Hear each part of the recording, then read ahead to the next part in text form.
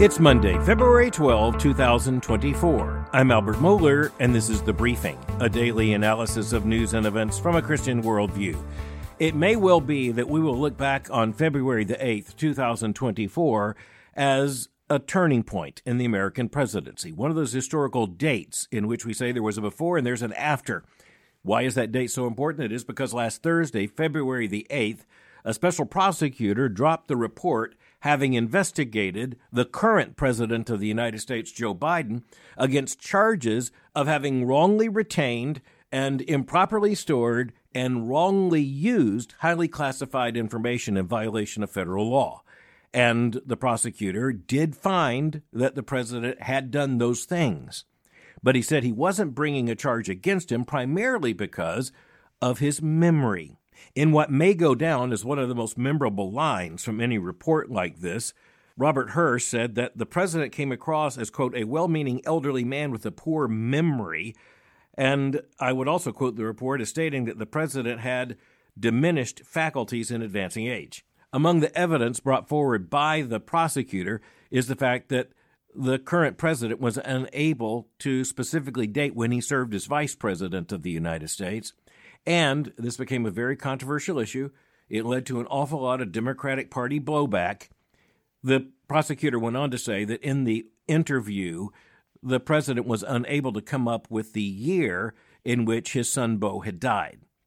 Now, almost immediately, there were recriminations from the White House. The president came out, made a statement about how indignant he was that the prosecutor would have asked such a question, the special counsel in this case, and Robert Hur did ask the question. But we have to put that in the larger context of understanding what his responsibility was. There are also people who are asking why this massive 300-plus page report, and why was it released to the public? Because there is no legal necessity of the report ever being released to the public. It is officially submitted to the Attorney General of the United States. The Attorney General was the trigger for beginning the special counsel investigation in the first place, but politically speaking, he really had no choice. Of course, there had been the enormous controversy about the investigation that led to criminal charges against former President Donald Trump for having retained so many documents, and there's more to it, misusing the documents there at Mar-a-Lago, his residence in Florida. The question was obviously, are there others who've done similar things? Some improper documents were found in the possession of former Vice President Mike Pence.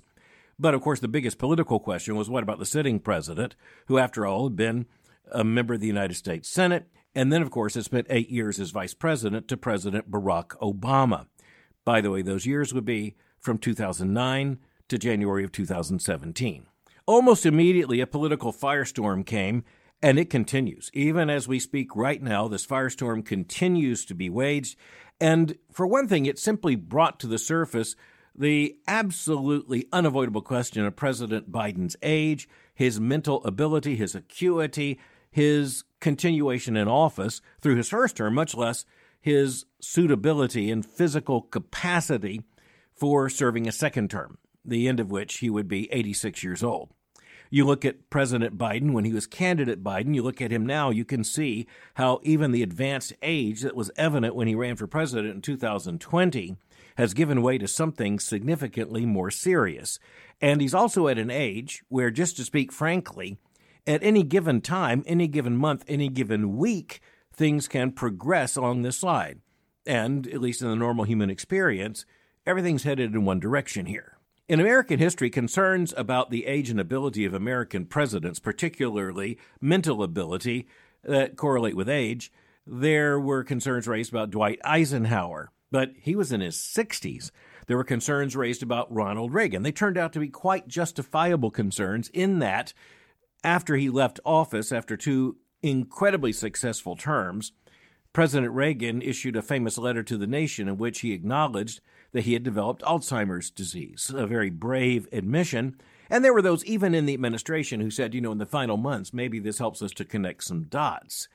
But in any event, President Reagan was nowhere near the age of either of the candidates likely to be the party nominees in 2024. But particularly here, we're talking about the incumbent president of the United States. We're talking about this report from a special counsel, and we're talking about his particular age. Because if he is elected to a second term, he will be closer to 90 than to 80 when he leaves office.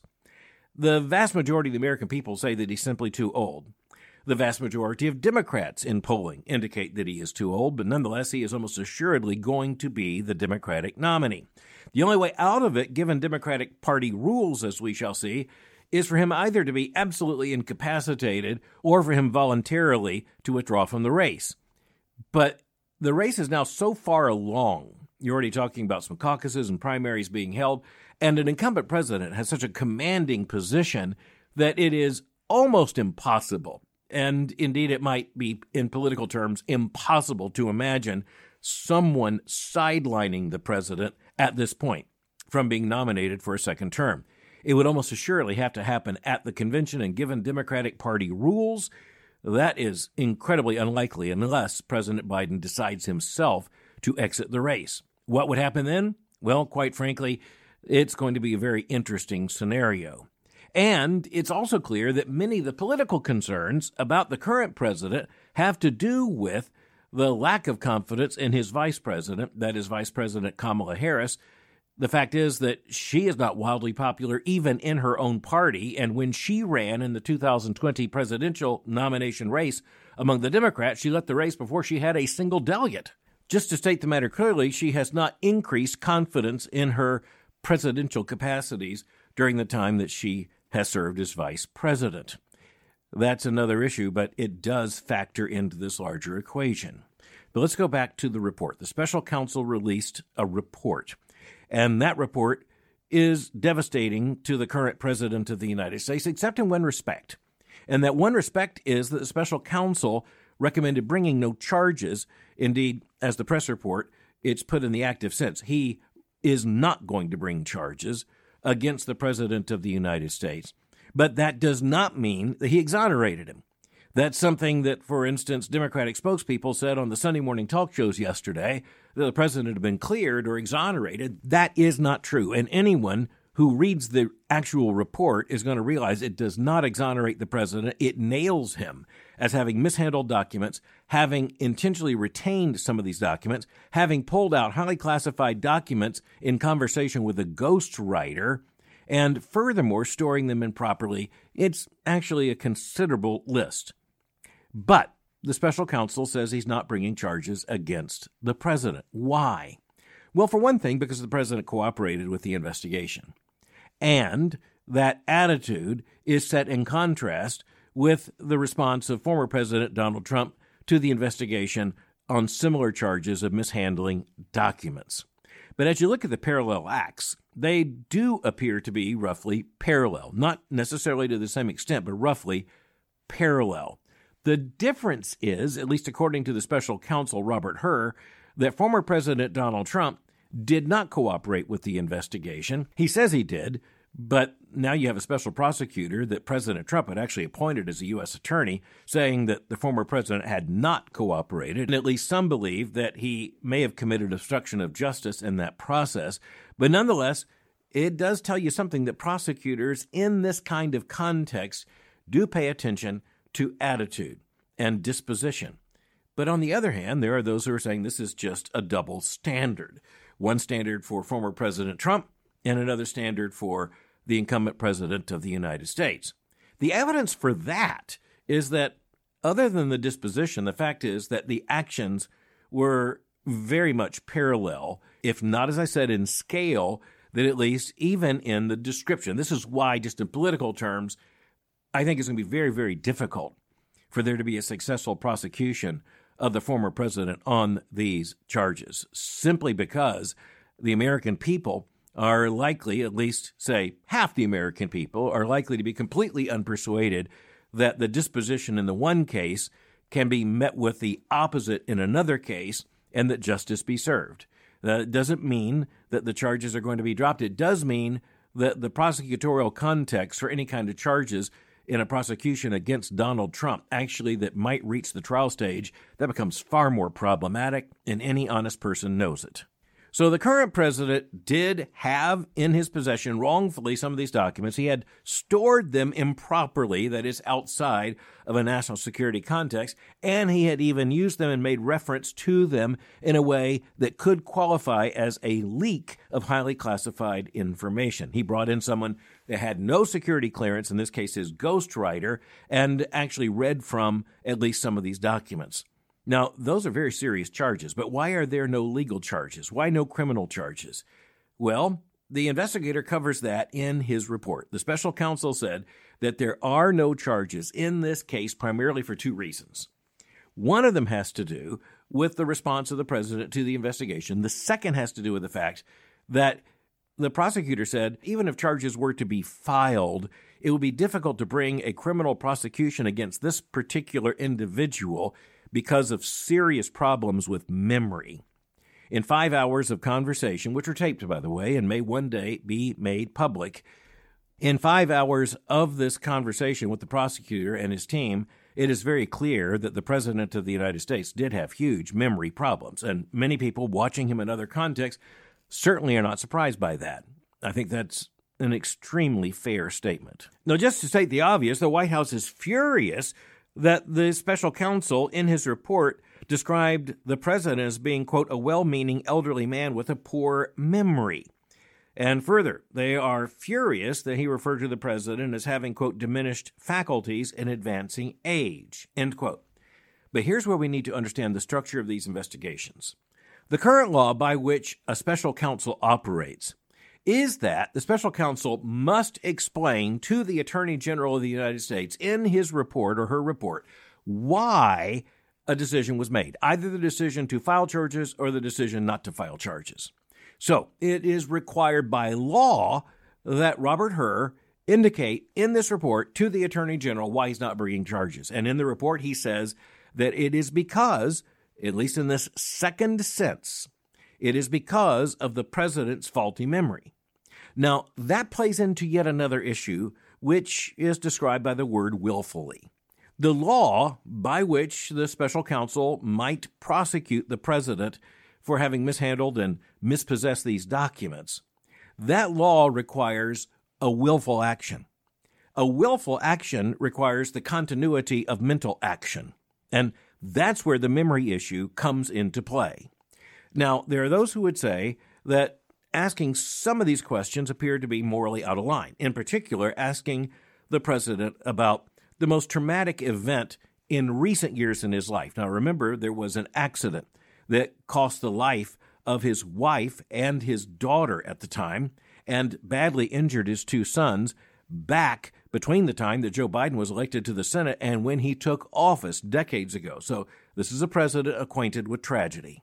The death of his son, Beau Biden, became one of the signal events, at least in part because the president saw his son, Beau, as a potential successor to himself in terms of a political role. Every father in that context appears to see himself as something of a head of an American dynasty. And you can think during the 20th century to some of those dynasties. You know the names. So in the president's favor, the special prosecutor said he wasn't bringing criminal charges against the sitting president of the United States, but that was at least in part specifically, as he reported in writing, because of his lack of confidence that the president could show up in court and be considered someone who was acting in a way that was intellectually consistent and operating on the basis of a healthy memory. That is exactly what the prosecutor says, in other words, in his report. And furthermore, the asking of some of these questions was to document in ways that would be evident in the report and sustainable in terms of public argument about the lapses in the president's memory. So this is not a pretty picture. And at the human level, no one should celebrate anyone's humiliation, ever. But the reality is that the President of the United States is the nation's chief executive, commander-in-chief of our armed forces, and the most important constitutional officer, the most important single constitutional officer in our political system.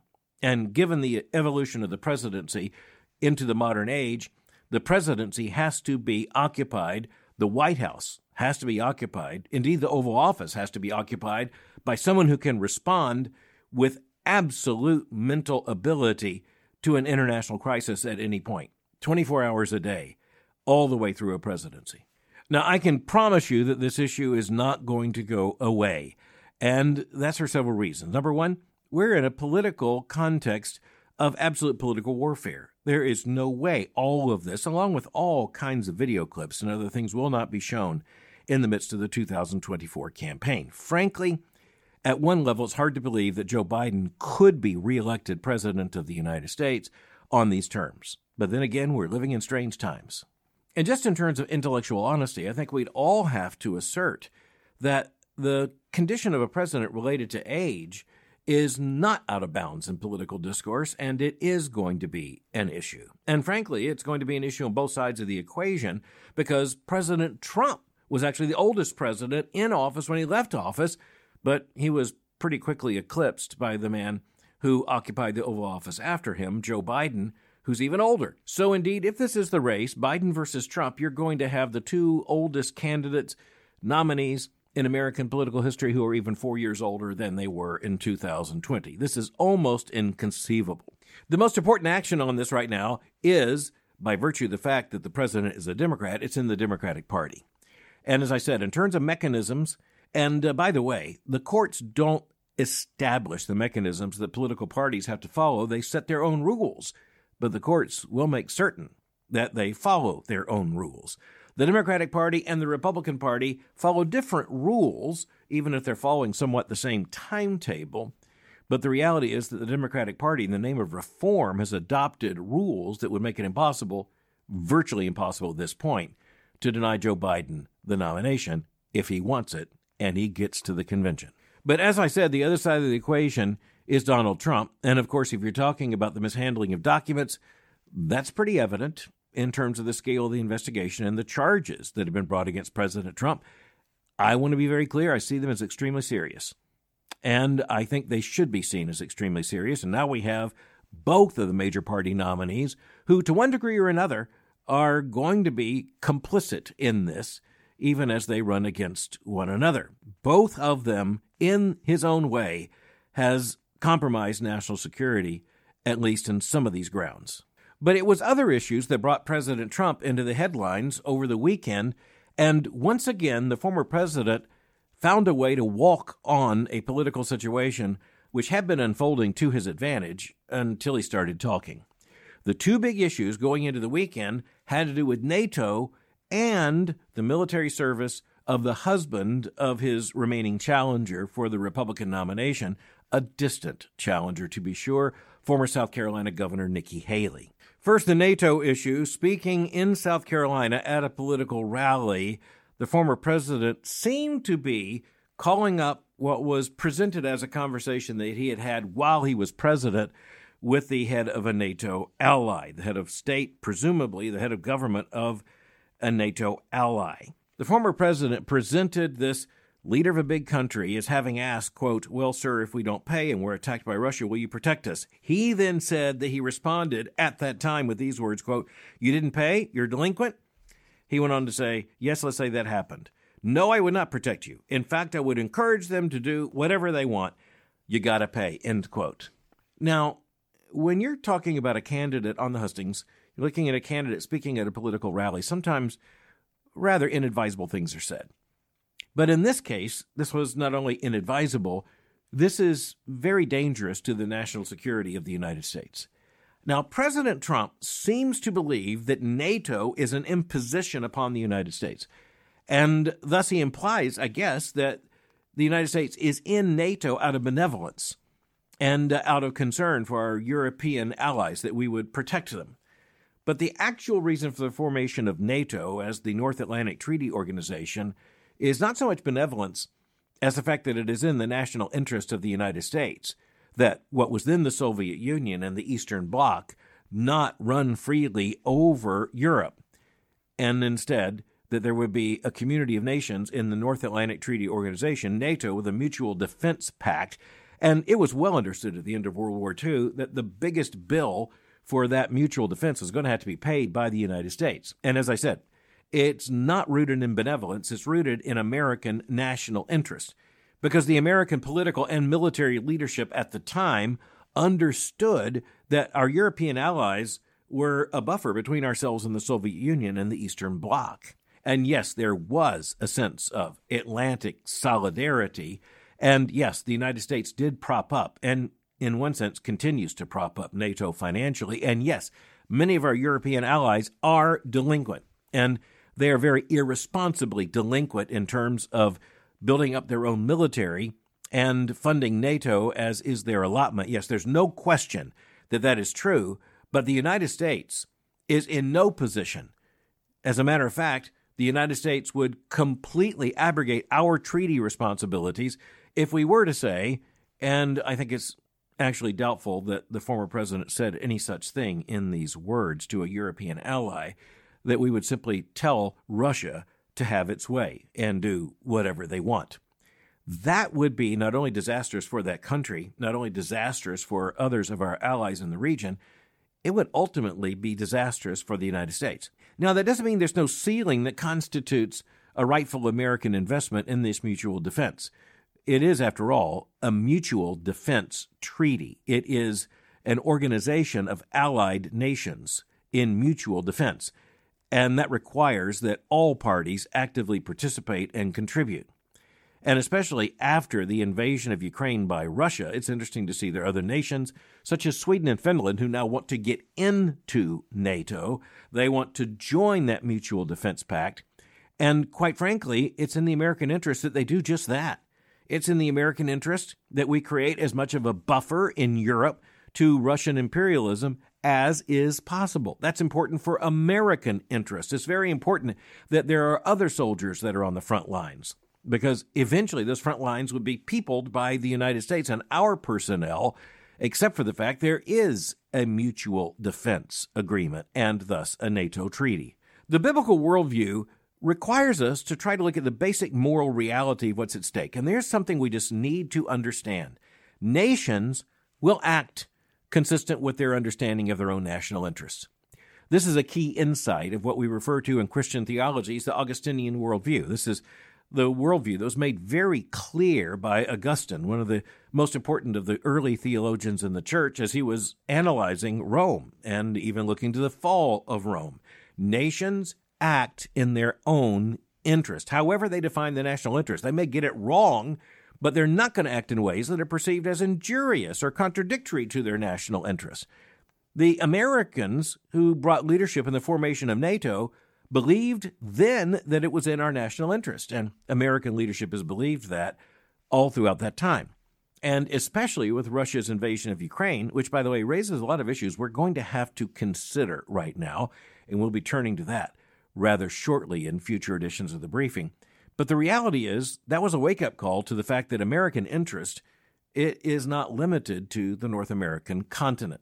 But as I said, the former president also walked on his own message and, quite frankly, gave the other side ammunition with a comment that he made about the husband of his remaining Republican challenger, Nikki Haley.